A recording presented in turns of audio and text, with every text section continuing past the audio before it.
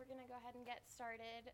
My name is Cassidy, for those of you I don't know, and we are going to talk about grief today, grief and loss. And Psalm 119:68 says that God is good and he does good.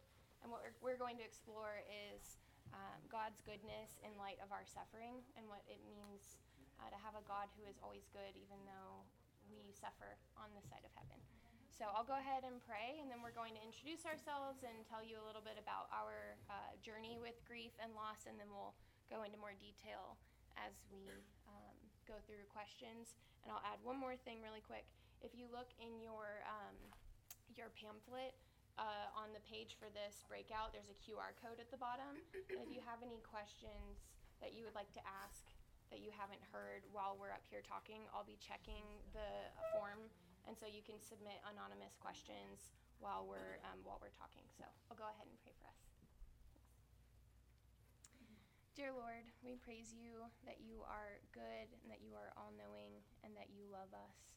We praise you for the opportunity to come together today to testify to your goodness through our trials. We pray that you would reveal your truth to those of us in the room today, that you would glorify yourself through our stories, and that you would give us the words that you wish us to share. In your name we pray. Amen. So I'll have all three of you, if you would, introduce yourselves and then just tell the group about your, the overarching arc of your grief story. And then I know you have seen the questions before, so we'll go more into detail as we go. Well, I can start. I'm Courtney Osborne, and I'm sharing about a grief that's a little bit different than probably all of us sitting here. So I'm going to talk a little bit more about what it's like to grieve the loss of a family members, I guess, who are still actually living. Mm-hmm. So just learning to relate to family members who can be really difficult and who have caused a lot of pain and suffering. And so I think, we grow up thinking about like the idea of the nuclear family. So a mom and a dad, and then they have kids, and then those kids have kids, and you just have this big family. And for most of us, none of our families are perfect. And there are always hard things, but you're gathering regularly for holidays, for birthdays, for things like that. And so I'm going to speak a little bit more to what it's like to interact when you can't interact that way. And you actually have to set parameters to guard yourself from those things. And then a little part of my story, too, is also just walking through grief of a parent who actually had really largely abdicated his role in my life. So what it's like to grieve the loss of somebody that you did not have a good relationship with, which looks a little bit different, too. So that's kind of what I'll share more about. My name is Holly Wright. So my oldest child, Abigail, she passed away the day after she was born in 2012. So it kind of started with in my third trimester, spent a month in the hospital on bed rest. And then when she was born, we weren't expecting her to die. We learned that she had a kidney disease. We thought the reason why I had to spend time on bed rest was because I had lost my amniotic fluid. So we knew something was going on, but we just didn't think she was going to die. So just very fast, confusing, unexpected, that she passed away the day after she was born. And then, having to leave the hospital after being there that whole time without her. Mm-hmm.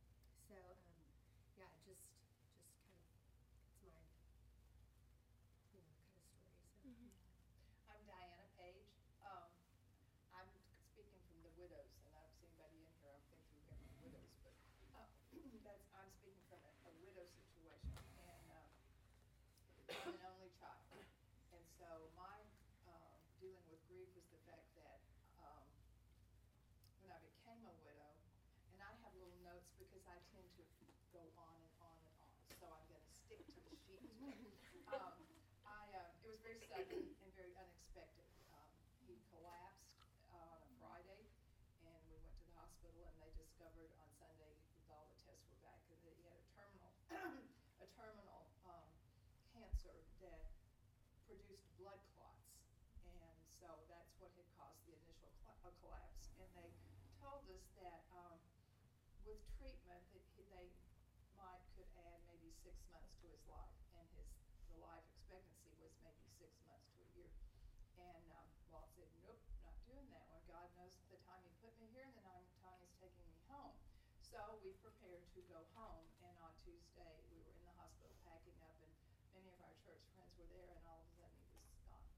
It was just very, very unexpected. And so my thing was being alone for the first time in my life. I was an only child, and I went from my mother to college to Walt, and I had never had a season of being alone.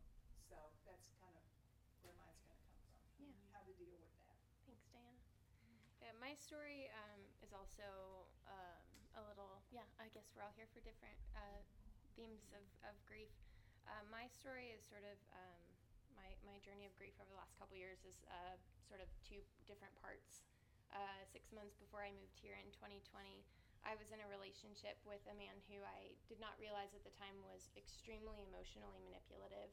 And he essentially separated me relationally from my family. And they're all really wise believers, and it was hard to admit or even acknowledge or understand that I had been separated by him. And I didn't know what was like up from down. I didn't know what was true. I didn't know what to do. And I knew that I was the one who had to make a decision. And in the middle of that, after my family sat me down and had a really hard conversation, I moved here. And I sat in the car alone for 4 days and just drove myself to Arkansas for grad school, and joined the church and got counseling, and the Lord helped me discern what was true. And so I ended my relationship and spent some time healing, and spent several months just really enjoying singleness, I think truthfully for the very first time, like at an atomic level. And then the second part was that several months later I reconnected with someone I grew up with, and felt like I was like, oh my gosh, Lord, this is what, this is the kind of man who's pleasing to you. And I reconnected with a guy I grew up with, and he was just godly and wise and wonderful and just so well suited to me and to my family. And the day before he was going to ask me to be his girlfriend and sort of formalize the pursuit that had begun, he died in a plane crash. So, I don't know exactly what I would title my sort of just relational grief, I guess. Grieving what could have been, obviously not what would have been, but what could have been, and then some relational separation as well. So, ladies, if you would talk about how you handled your grief at the time, and then how you've grown in your ability to grieve since then.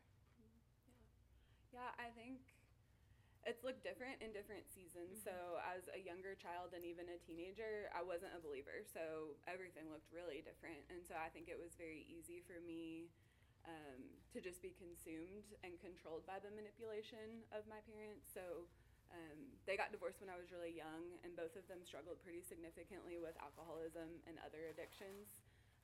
So with my mom, the manipulation was a lot more verbal, things she would say and do, comments she would make.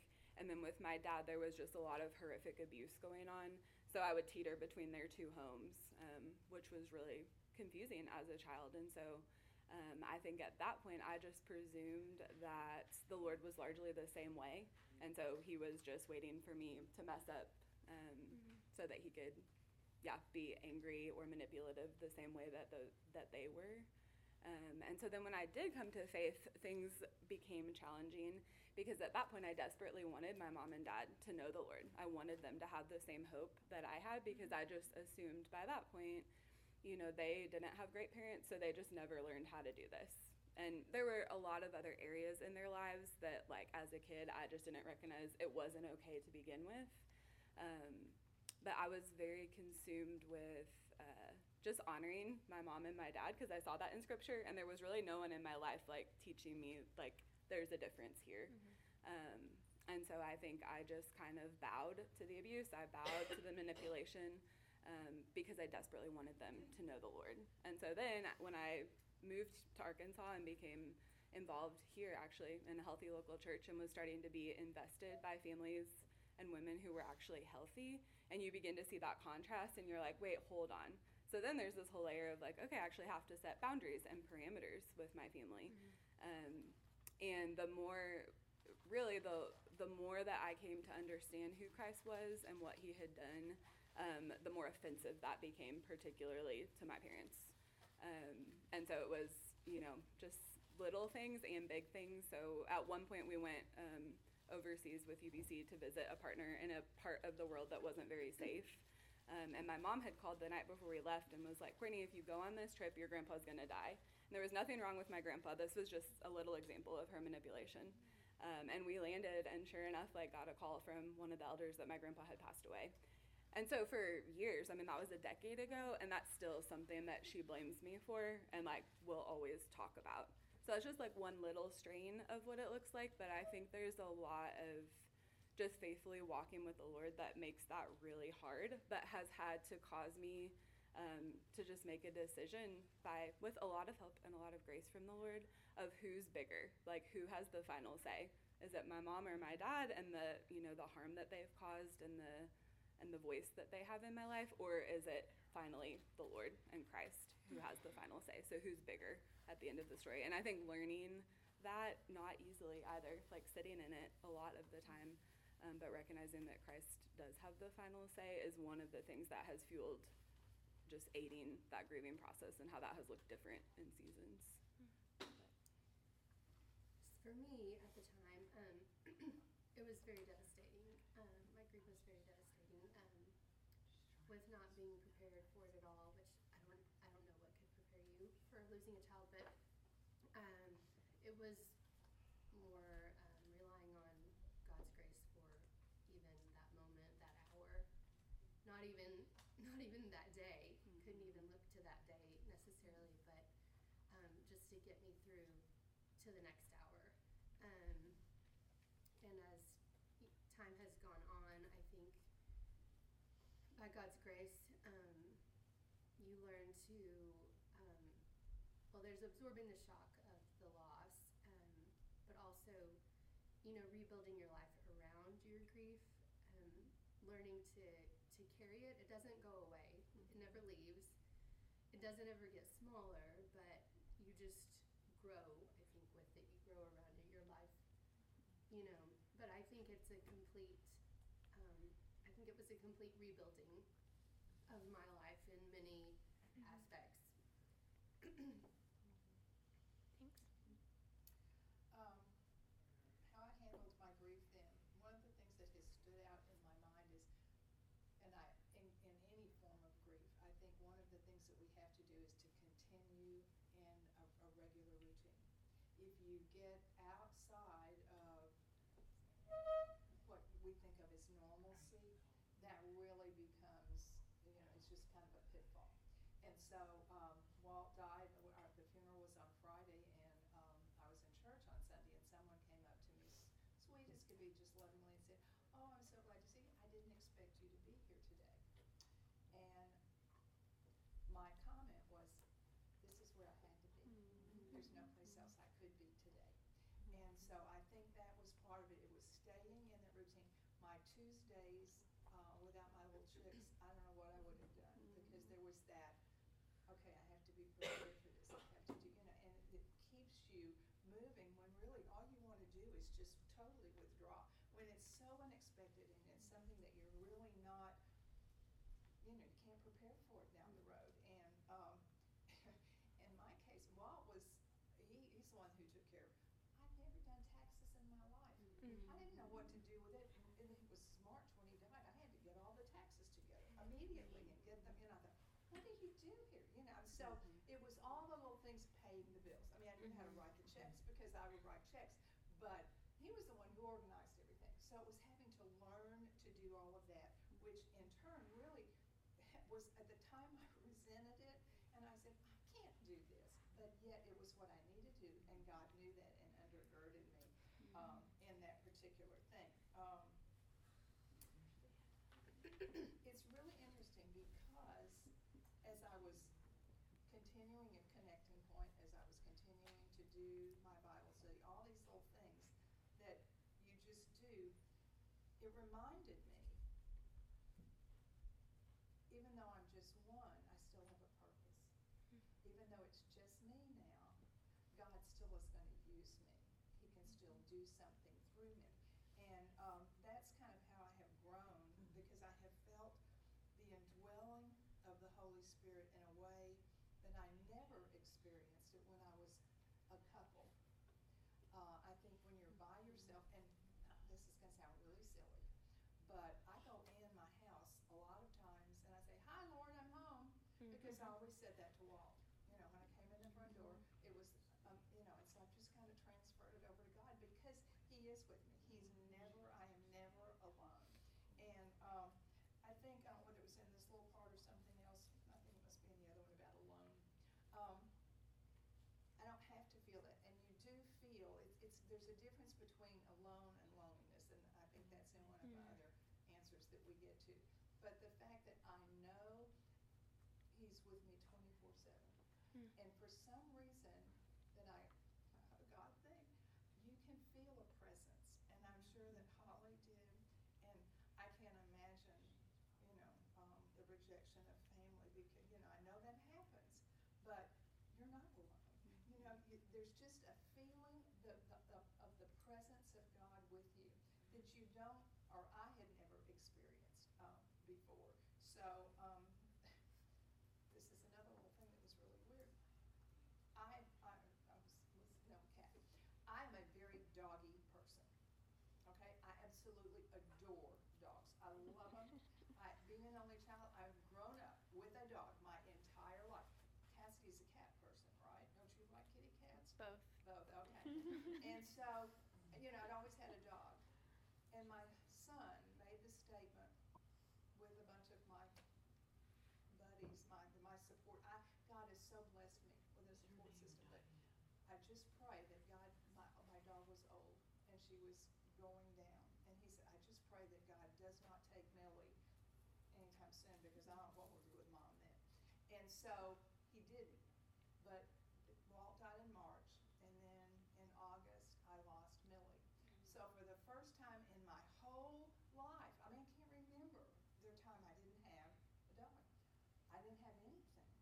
And it was the most amazing thing how God just, there were times I could feel His presence with me. That, I couldn't go pick up Millie and hold her, but somebody was holding me. So I think that's how I dealt with my grief, was trying to continue in a regular routine and trusting God to supply. Diana, I had a really good question Okay. that it brings back about how to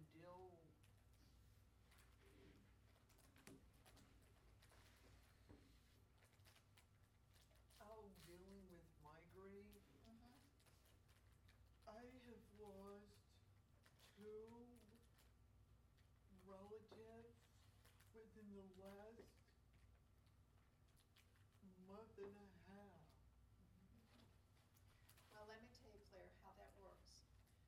My aunt died in November.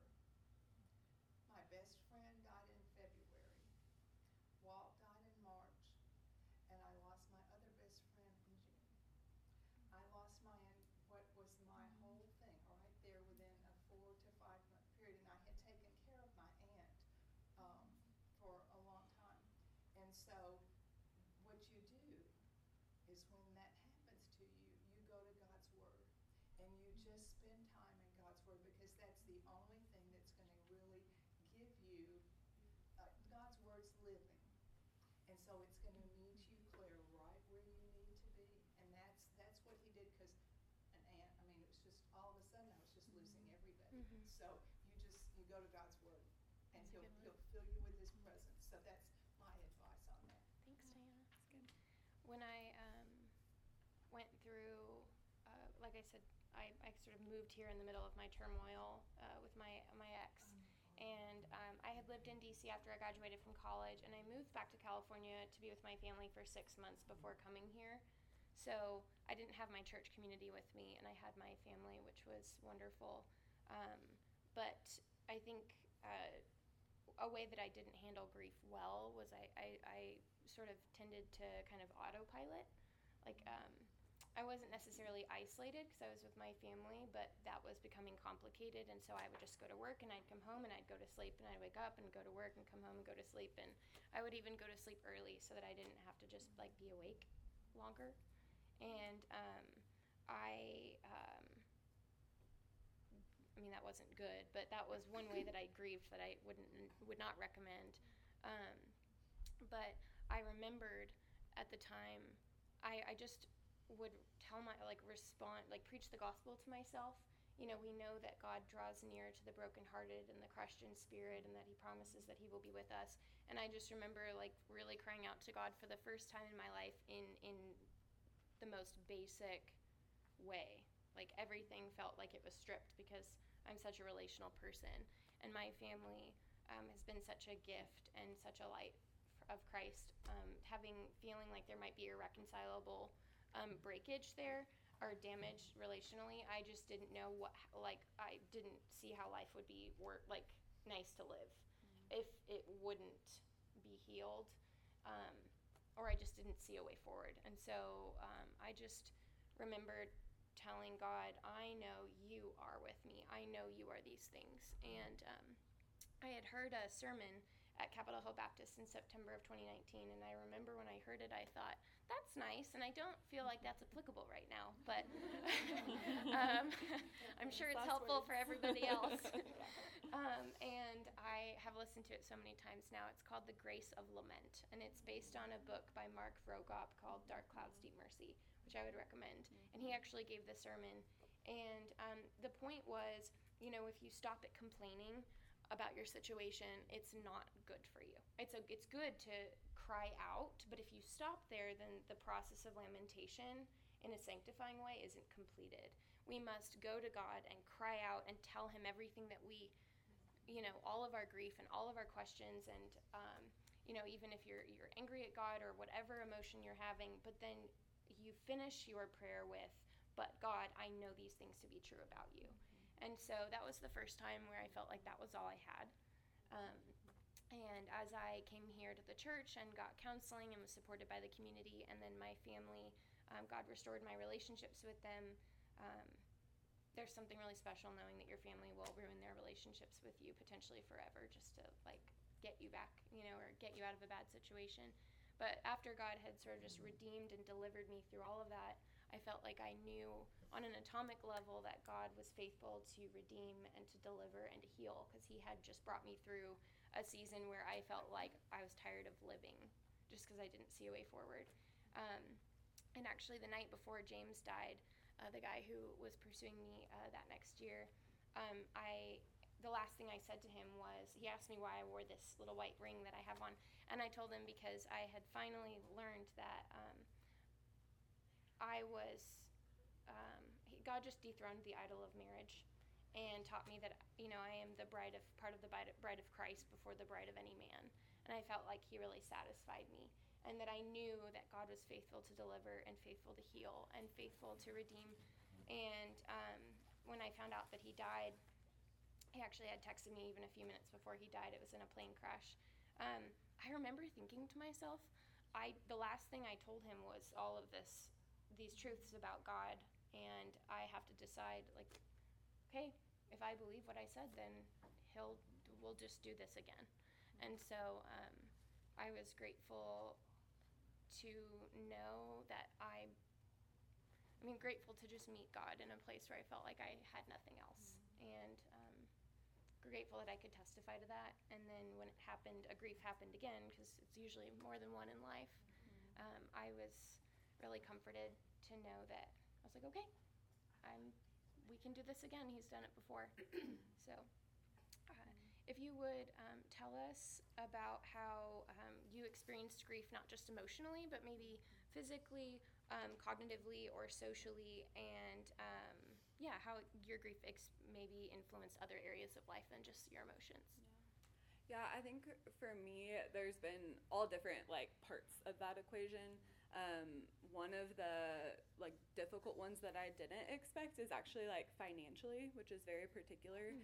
But one of the ways that one family member has seen fit to continue on and just trying to have control is making a decision to say, well, I raised you all of your life, and so if you're not going to respect me or abide by these parameters I'm putting, then you can pay me back everything that I paid to raise you. And so that was about 4 years ago, and that was kind of the downward spiral of my relationship with my mom, and it's required a whole lot of, just counsel and wisdom and asking the Lord for help. But in the midst of this season, we really haven't talked, maybe just a little bit here and there, like once a year maybe, and it typically doesn't go well. But she, in her context, she would make it sound as though, I'm this terrible daughter and I'm crazy, like I'm in this crazy cult of Christianity. Just the idea of like I haven't accomplished anything with my life. So I was on staff in ministry for a long time, and that was very embarrassing for her. So she would make up other stories about what I did to tell her friends. Even being in my mid-30s and still being single and having not had children, like that's an embarrassment for her. So I think there's a lot of that, the weight of that, just socially that comes into play. And then practically, financially, I mean, it is very burdensome to have to decide what's the balance of honoring her and paying back maybe something that I do owe her for versus like just saying yes to whatever she's requiring, which is absolutely insane. And she had just mailed this piece of paper listing out all these costs from all the years of raising me. And so that's never something that you anticipate from somebody that cares for you and has played, a different role in your life in another season. And so I think that is a piece of grief that I just really wasn't prepared for. And then I think most of my close friends haven't experienced something like that. And so just being able to sit in that a little bit and walk through that with other sisters it's not easy. It's hard sometimes because you're like, I'm really embarrassed to even say that this is the grief that I'm facing, or this is the reality, because it sounds so insane, but it's really hard, like in a lot of ways on a day-to-day basis. And then I think separate from that, in the just grieving my dad, he actually passed away like 7 years ago. And that process has been really hard, but I think there are just ramifications of things that had happened and decisions he had made, and just the horror of what it was like to grow up with him that have significantly affected particularly sleep for me. So I shared a little bit last year actually in my testimony. But I walked through like almost 2.5 years of really not sleeping, and just a lot of recalling really hard things that had happened. And so I think grief can come out in different ways like that too. And that's very debilitating. It can feel really lonely, and there's just a lot of opinions about, well, have you tried this? Can you do this? And you're like, yeah, but it's more than that. But also recognizing what the Lord is doing with that, and a dependence that in the dark of the night, I mean, He's the only one there. And so through that, I'm thankful now. Maybe not at the time as much, but I think grief can manifest in so many different ways for all of us. Yeah, I agree with Courtney as far as, I guess it would be cognitively lack of sleep or, sleep deprivation type of thing, anxiety. There's grief brain is a real thing. It's kind of like, I've heard it be compared to, like, say you have 100 circuits in your brain. Well, 99 of them are being used by grief. So all your energy is going towards trying to make this loss acceptable, trying to make it make sense. And it's just not going to. It's not going to make sense. It's not going to become acceptable. And so it's just this ongoing thing. And so you don't have anything left. It's kind of like multitasking all the time. So even short-term memory loss, I think, is, something I've experienced. And physically, I would say it's just exhausting. I've also heard it, someone say that it's like running a full marathon every day in the early years, and just takes everything out of you. Socially, it was very, very lonely for me, very, very isolating for me. I experienced that there was sort of an expectation of my grief from others that, by 6 months, okay, why are you not better? Why are you not over this yet? Kind of thing. And so, my natural tendency would be to, isolate myself so that I didn't have to deal with that extra layer on top of my grief already, which probably wasn't the best thing, you know. But yeah, very, very lonely when you feel like people just don't get it, you know. I agree with everything they said. Okay, girls, you can tell the difference between I call me old head, and these young girls, because they've got there's little things on their phones and see, and I've got shit. So there's a good difference between, you know, those who are really techy and young and understand all that kind of stuff. Physically, it really, there were some things that had been planned before Walt passed because we didn't know he was sick. So I had to go through, it magnified the health issues that I had. Not only physically in my body, but dependent on other people to, you know, and my little crew took me to tests, when I had the surgeries, did, you know, all these little things that Walt would have done, they just stepped right in and did them, so that all the things that had been planned, physically things I can no longer do. Debbie came over, one day I needed a nail. I didn't have a hammer. So she came over with a hammer and she did, you know, there's just things physically that I can't do that Walt had always done. And I really wasn't aware of how much physically I couldn't do until you went there and, you know, I had to figure out a way Which to do it. Debbie is it, Diane? What, darling? Which Debbie is it? Which one did Debbie that I Which referred Debbie? to? That little Debbie Yeah. sitting right there. What I do without that little Debbie. Cognitive, this was really cute. I'm not sure that there was much difference there. I was simple-minded before, and I'm simple-minded now. So I know that there was a whole lot of cognitive things. But I did have to learn, as I said, I did have to learn how to take care of bills and make sure I wasn't late on something and assess taxes. When do you assess your taxes? I don't have a clue. You know, and I knew I got this little thing that said I had to pay them by a certain day, but there's nothing on there that says when you have to assess them by. So, you know, cognitive, I mean, that's what I think of, all those little mental things that I'm no good at handling at all. So there was a big difference there. Socially, I was really, really blessed by my friends don't make me feel like a fifth wheel. And there are times, I mean, even now, Walt's been gone 5 years. But just recently, one of my friends she had to be here preparing for it to be a small group leader.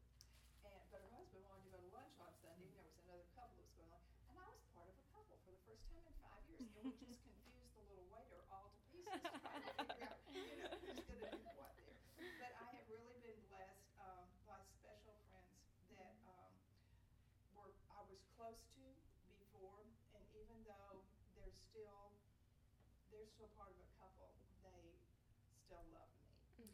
And he's also blessed me. And there's been a couple of women that were widows before me and now have been widows after, that I have been able to, you know, we talk a lot on the phone. We do, you know, there's just things that happen that, and I think that's one thing where I do know of situations when you become a widow that you're kind of, they don't want, you know, for some reason, single women are not always welcome in couple groups. And I have a friend that experienced that. She said, and I said, I can't tell you why, but God really blessed me with people who still tend to include me in things. And so I don't feel like a fifth wheel socially. And one of the things, and this is an encouragement for any of you who are widows or who are alone or who are, you know, is I have an open door policy. And my front door's always open. My house is not always going to be clean. I am a messy, you know, there's just boxes here and things there and stacks of this, but the front door's always open. And I have friends who bless me by just dropping in, and I love that. To just, you know, show up at the door or call and say, hey, I'm on my way over there, and, you know. And so that has been a real blessing to me socially, too, because I tend to be a very social person. I'm a people thing. And so God has really provided beautifully there. So. That's wonderful. Thanks. two things came to my mind. One of the reasons why I didn't realize that I had been manipulated to the degree that I had was that I suppressed my memories I unconsciously suppressed my memories. And so counseling with John was exciting because I discovered something new every day. And these memories would come to mind, and they were like proof of, like data points kind of proving how bad it was, and I had just minimized everything. And so part of the shock of sort of coming out of it was having to actually acknowledge and understand and relive to remember all of the things that had happened. And I guess it was sort of validating because it really showed that what everyone had been saying was true, but it was also jarring to sort of remember everything. And then after the breakup, I lost 20 pounds while eating and doing all the normal things, but just because I think my body reacted physically to what I had gone through. And that was validating for me because I have had so many people close to me go through so many trials that I perceived as like so much more grievous than mine. I just didn't really I didn't acknowledge that mine was actually as bad as it was. And then I weighed the same that I did when I was 14 at this height. And so I was like, okay, something bad happened, and all of me is acknowledging that. Part of the healing process was also just sort of regaining my health, which the Lord has restored, and I'm grateful for that. If you would share what the Lord has taught you through your grief, and how you experienced the Lord's nearness, and if you have any scripture that helped you do that, you can share that as well. Yeah, I think where I'm sitting now, this probably was not, well, I know this was not always the case, but I think I can just confidently say that I will never regret having to identify with Christ through the means of grace.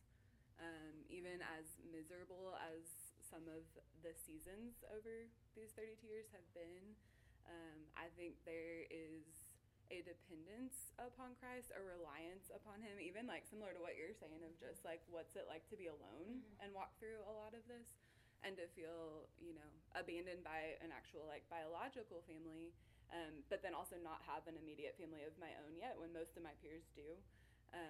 And that in itself is not something to grieve. I'm very like thankful for the season that the Lord has me in, even with those challenges, but it's just a very unique thing to walk into the house every day and you're like, I have a dog, so I'm like, I'll talk to him and Lord. But yeah, I mean, in the dark of the night, to know like there's no one down the hallway to go to, like it's me and the Lord. And I think that's where the word has to come to bear. So I think over the last several years, one of the truths that I've held out probably the most significantly is just seeing him as Lord of Lords, King of Kings, like the sovereign Father who will bring justice at the end, paired with the Isaiah 53. Like he was despised and rejected, which is how I feel a lot of the time. And yet he was willingly pierced for our transgressions, crushed for our iniquities. It was his chastisement that gives me peace. And so Christ actually desires to enter into my ugliest spots. So when I'm really upset or when I'm believing 10,000 lies all day long, I think my tendency before this season would be like, hey, like, let me get it together and I'll come to you then. But to just recognize, like, no, he longs to enter into that grief with us, like in our darkest, ugliest moments. And there's actually no other place he would rather be. And so I think that just that picture of that sympathetic Savior has given me a lot more confidence to be able to come boldly to him in those times of need. And even when, I open up my phone and there's a text message from my mom that's hurtful, or is a really long sleepless night, or whatever that looks like. Or even simple things of, I think you can think through like holidays. And like this Christmas, one of my, a friend from Bible study had given me a gift. And I'd opened it, but then that morning I realized I didn't have anything to open, which is not a big deal at all, but I just rewrapped that and opened it. And that was like a very kind thing of the Lord to just be like, see, Court, like I provided this for you in this moment. And so I think it's that shift of like, he really is here and he really is with me and he desires to be that friend that's closer than a brother. But at the end of the day, he's the one that rules and reigns too. And that's the hope that we have, and that this isn't forever, it's short. I can attest that the Lord is close to the brokenhearted. I mean, that's when I have felt closest to him. I think he showed me how to lament before him, how to honestly, or to grieve honestly before him. That the more I did that, the closer to him I felt. That it almost like proved my faith to not have to act like, you know, that I was okay, or, you know, that I could tell him, you know, how I felt honestly, and you know, and at the end still say, but I trust you. You know, there's a verse in Job, I think it's like Job 42:5, and it says something like, I'd heard about you with my ears, but now my eyes have seen you. And I think that that's how I felt, you know, in the midst of my suffering. There's another, one of my favorite quotes that says, in my deepest wound I saw your glory, and it astounded me. And so I feel like I wouldn't have been able to feel his nearness or experience his glory in any other way, had it not been through my suffering. And you know, I think he showed me that. So Abigail had a kidney disease that Luke and I, she inherited from both my husband and I, Luke.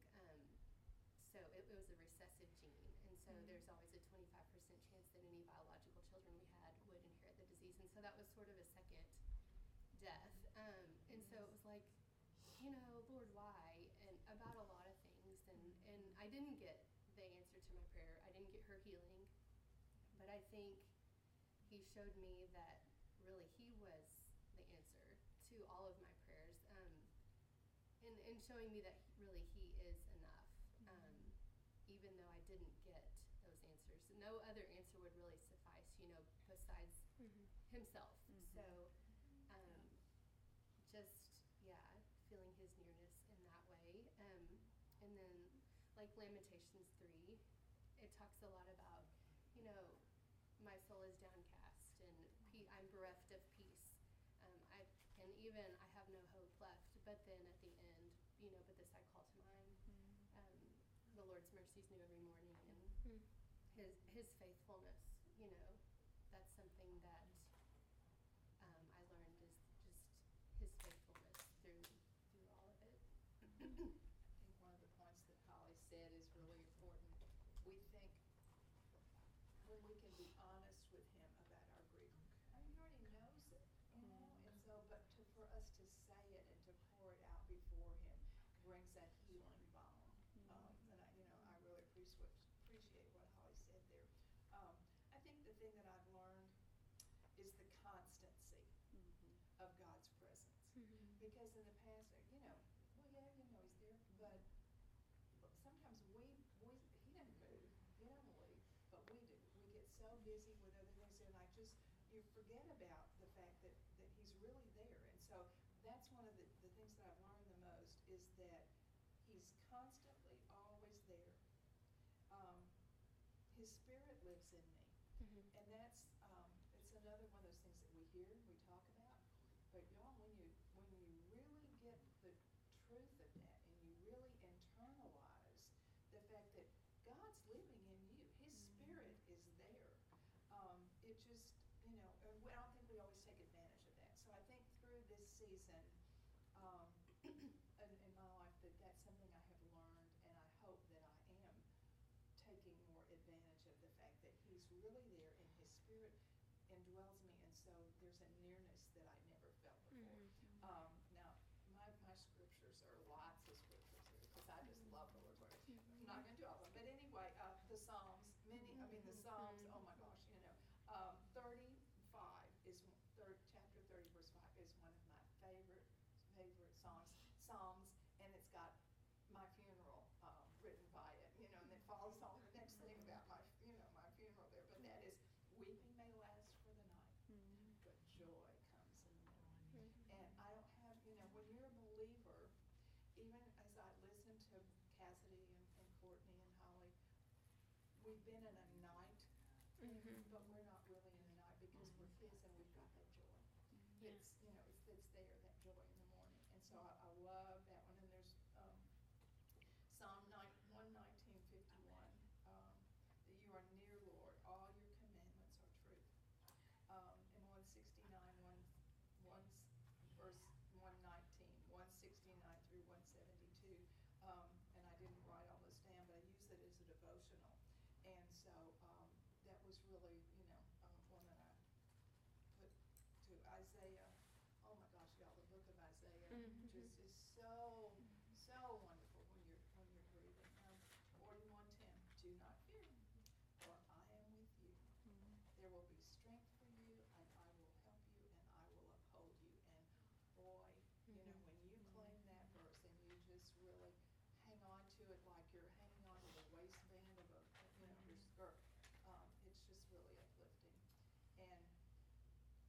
And here's a little interesting thing God did. Not too long after Walt died, I was teaching the book of Job. And when things get especially difficult and trying, whatever current study you're in, God will always speak to you through that study. I cannot stress enough that if it hadn't been for the living Word of God, I would have floundered. I just, you know, it has, and the fact that it's living, it's meeting you every day. Those mercies are there every morning, and it's just, you know, He meets you where you are. You don't have to conjure up something. Yeah. You don't have to be special. You don't have to put on a face. You don't have, and the girls laugh at me because they'll say, and I said, well, I don't have my face on. Well, you know, you don't have to have your face on with God. You can just be who you are, and He meets, He's right there with you. So. Thanks, Diana. The morning that James died, he went to Lake Tahoe. Actually, he went to a lake near Lake Tahoe, actually in Truckee. It doesn't really matter, but and he went to the Lord and prayed that if there was anything left on the table that he hadn't repented of that before God, that the Lord would cleanse him and draw him nearer, because he wanted to pursue the Lord first and well before he pursued me, because he was preparing himself to sort of formally have a discussion with me about the future. And it was interesting because on his last morning when he went to spend time with Jesus, instead of preparing himself to pursue me, he was preparing himself to meet the Lord. And I thought that was so sweet. And it was an honor to be tucked into his heart. And even just, I mean, we went on dates for like a couple weeks, so it wasn't like losing a spouse or a baby or anything. But I felt honored that I had re-met him, and that I was sort of tucked away in his heart when he went to glory. But I just remember thinking, I want to spend time with the Lord every day, so that if I go to heaven, I met him that morning. And I had just laid everything out and prayed that the Lord would sanctify me or cleanse me of everything every day. And James was that person. He was like that, and his faith was like that. And so I want to emulate him, not just to honor him, but because it's glorifying to God, and that's what he would want. And so I'm grateful that I might have been maybe the reason he prayed that morning, but that he was just completely like laid bare before the Lord that day, and that's what he prayed when he went to Jesus. But also through his life and through his death, I got to see what it looks like to leave behind what it means to leave behind a legacy as a Christian. And I was asked to teach recently through 1 Thessalonians on the Thessalonian legacy that Paul left, that he talked about. And it was sweet to prepare, because I just remembered James and thinking about how his life in death did as much as it did in life. His faith and walk with the Lord testified to God's goodness, because I remember grieving him and thinking that James wouldn't come back if he could, that he was in glory. And, that he had drawn near to the Lord, and I wanted to do so similarly. But it's really easy to talk about him. People go through hard times all the time. And so when you're relating to them, I feel like, they're like, oh, how has it been going through that season of singleness? And how did the Lord, you seem satisfied, like, how did the Lord satisfy you? I'm like, well, or how were you satisfied, or how were you well, or how did you get through that, or whatever. And if they're not believers, or even if they are, I mean, it's easy to talk about the guy who died and the God who he believed in. It's easy to bring up the gospel. And every time I think of him, I have to think of God because of who he was. And so something I also just learned about Jesus, or wanted for myself in that experience, was that nearness that we talk about. Like, I want to walk near with him daily and draw near to him myself and respond to him, so that when I go to glory one day, at my service, and in any time I come to someone's mind thereafter, or someone talks about me, that talking about my life or my death brings to mind the love of Christ. And if anything, if that is the only thing, then I feel like I have lived well. And I think that he lived well. And sorry, this feels long. The last thing that came to mind was I remember grieving like the future that I could have had, because I felt like it would have been an honor to be his wife, or even just pursued by him. And I was really skittish about dating for obvious reasons. So I wasn't even really sure like about the future, knowing that he was about to kind of formalize his pursuit before he passed. But I just knew that if he pursued me, it would be an honor. The fact that he wanted to pursue me was an honor because of the kind of man he was. And when he died, I just remember thinking how sweet it would have been to have been his girlfriend, or maybe one day his wife. And so it was a grief of like what could have been. And then I just realized that it wasn't God's will. And if it wasn't God's will, then I don't want it, because God's will is good. And that's everything. So I'm going to summarize our last couple of questions and the one we got on the Google form. We have about 3 minutes. We've talked a lot about the community that we've had, that we found through the church specifically. What is some advice that you would give on how to build that group? We have it in the church, but just how to build that community, the support system generally. How has the church supported you? What advice would you give in supporting others who have gone through grief in the church? Any part of that question that speaks to you, go ahead and share. Yeah, I think, at the end of the day, we will all eventually lose everything. So for some of us, it happens sooner than it does for others in different ways. But I think just high level looking at that and being like, okay, we can actually enter into suffering like grief with one another. And so I think the means by which we do that, we would all probably have very particular ways that we can say, do this or don't do this.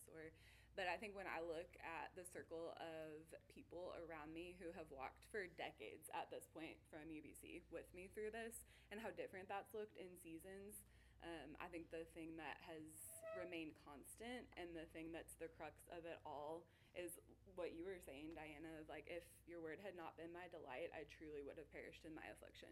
And so I need brothers and sisters to be around me to remind me of that, and to uphold the truth of God's word, regardless of what else is happening. And then I think in my particular grief, just sitting a spot at the table. Mm-hmm. So the friends that have entered into my world, where they can recognize, okay, this is a hard week, or this is a hard season, or she really needs this. And it's not like, let me just set aside like this dream Christmas that I had for my nuclear family just this one time. But it's like, no, like this spot actually has your name on it. And there is a family that has done that for me. And there's a spot at their table for me anytime. And I don't feel guilt or shame about that. And I'm so thankful. So I think in an encouragement for that, as you are all walking through different levels, layers of grief, or walking with others through grief, is to just be a really good question asker.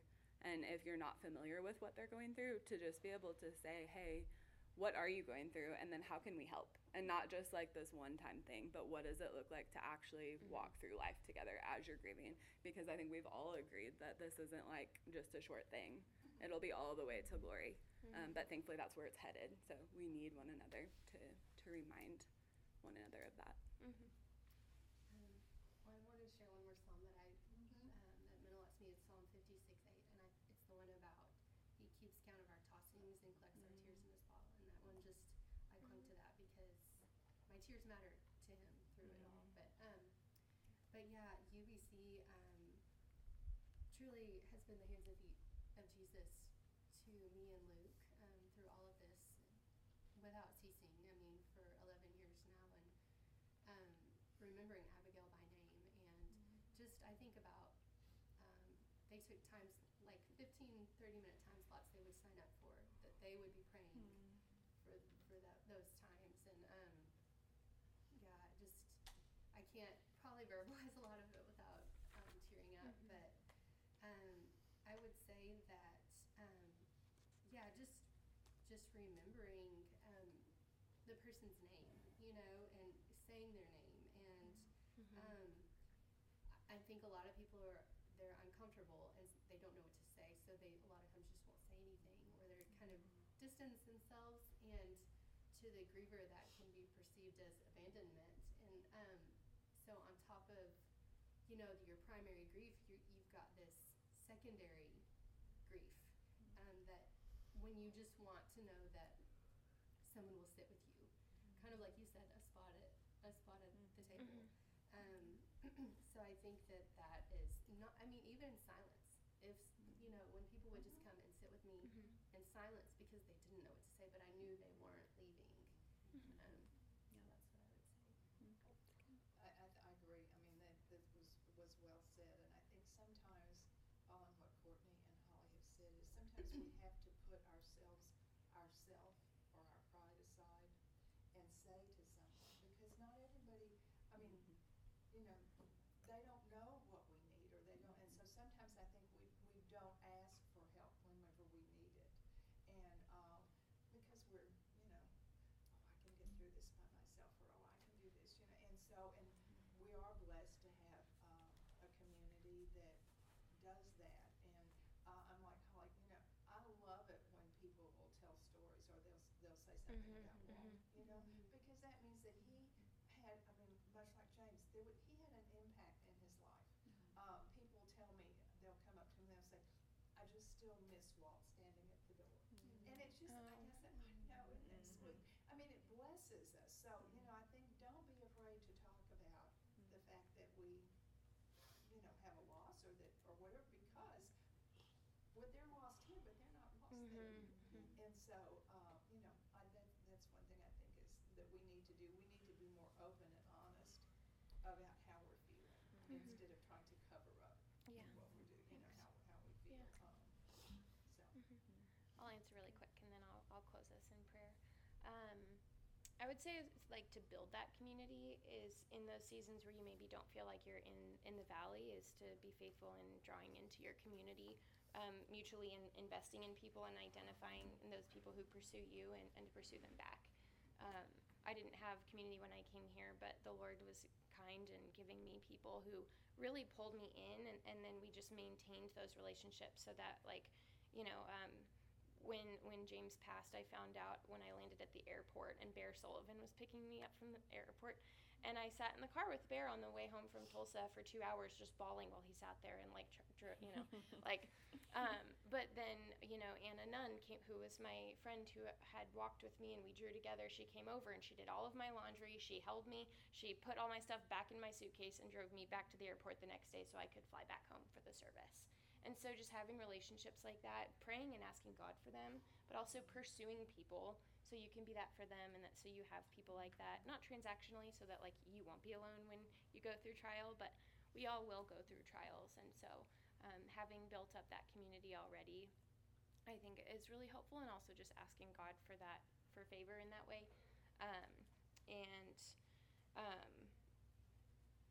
Yeah, I think that's been the sweetest way. And then also for people who might feel like you don't know what to do when you're talking to someone who's grief stricken, especially if you have no clue what that's like. Like, I actually remember the first time Diana and I ever talked, she told me that she was a widow. She told me about Walt, and I just said, can you tell me about him? What was he like? And you're giving people the opportunity to tell you about their person. Like, I'm sure that it would be nice to hear about Abigail. Like, you had one day, but you had 9 months, and, like, the ability to, like, just giving that person the ability to tell you about Abigail, And then she knows that I know about Abigail, and that, you know, like being the person who they can talk about Walt or Abigail to, or even loved ones. Like maybe it's not really fun to talk about your lost family members, but there are I'm sure that there are things that you appreciate about them, or that you enjoyed, or sweet memories. And so if you don't know what to say, you can just ask them to tell you about that person, and that's all. I'm a problem solver, so sometimes I want to be like, okay, how can we help you? And it's like, no, just ask them to talk and to share, and remember them. Yeah, like I think that we're all surrounded by people in the really, really, really hard times, but then like a year later, you're the only one who remembers. And so maybe just also putting in your calendars those like dates of grief to circle back with those people. I'm sure that James's mom, who I don't know very well, thinks that it's funny that every like 4 or 5 months I'm like, hello, still thinking of you and praying for you and remembering James, or he popped up in my mind. Like I texted her yesterday, and I just want her to know that he's popping up in other people's minds, because I'm sure he is in hers as well. So I'll go ahead and close us all in prayer. Thank you so much for sharing, ladies.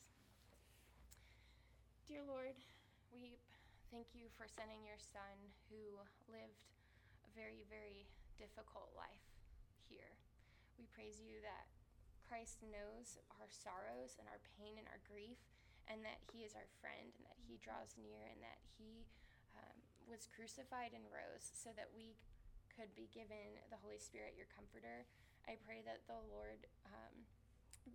Holy Spirit would really make all of the grieving hearts feel comforted by you, and that they would feel your nearness, and that you would surround people by those who would convey your love to them in the hard seasons. And I pray that when we emerge from our valleys, that we would be faithful to testify to your goodness that prevails in the valleys and on the mountaintops, God. We praise you for this weekend and the opportunity to have wonderful conversations with other women in the church, and to build up that community that you use as your hands and your feet. In your name we pray. Amen.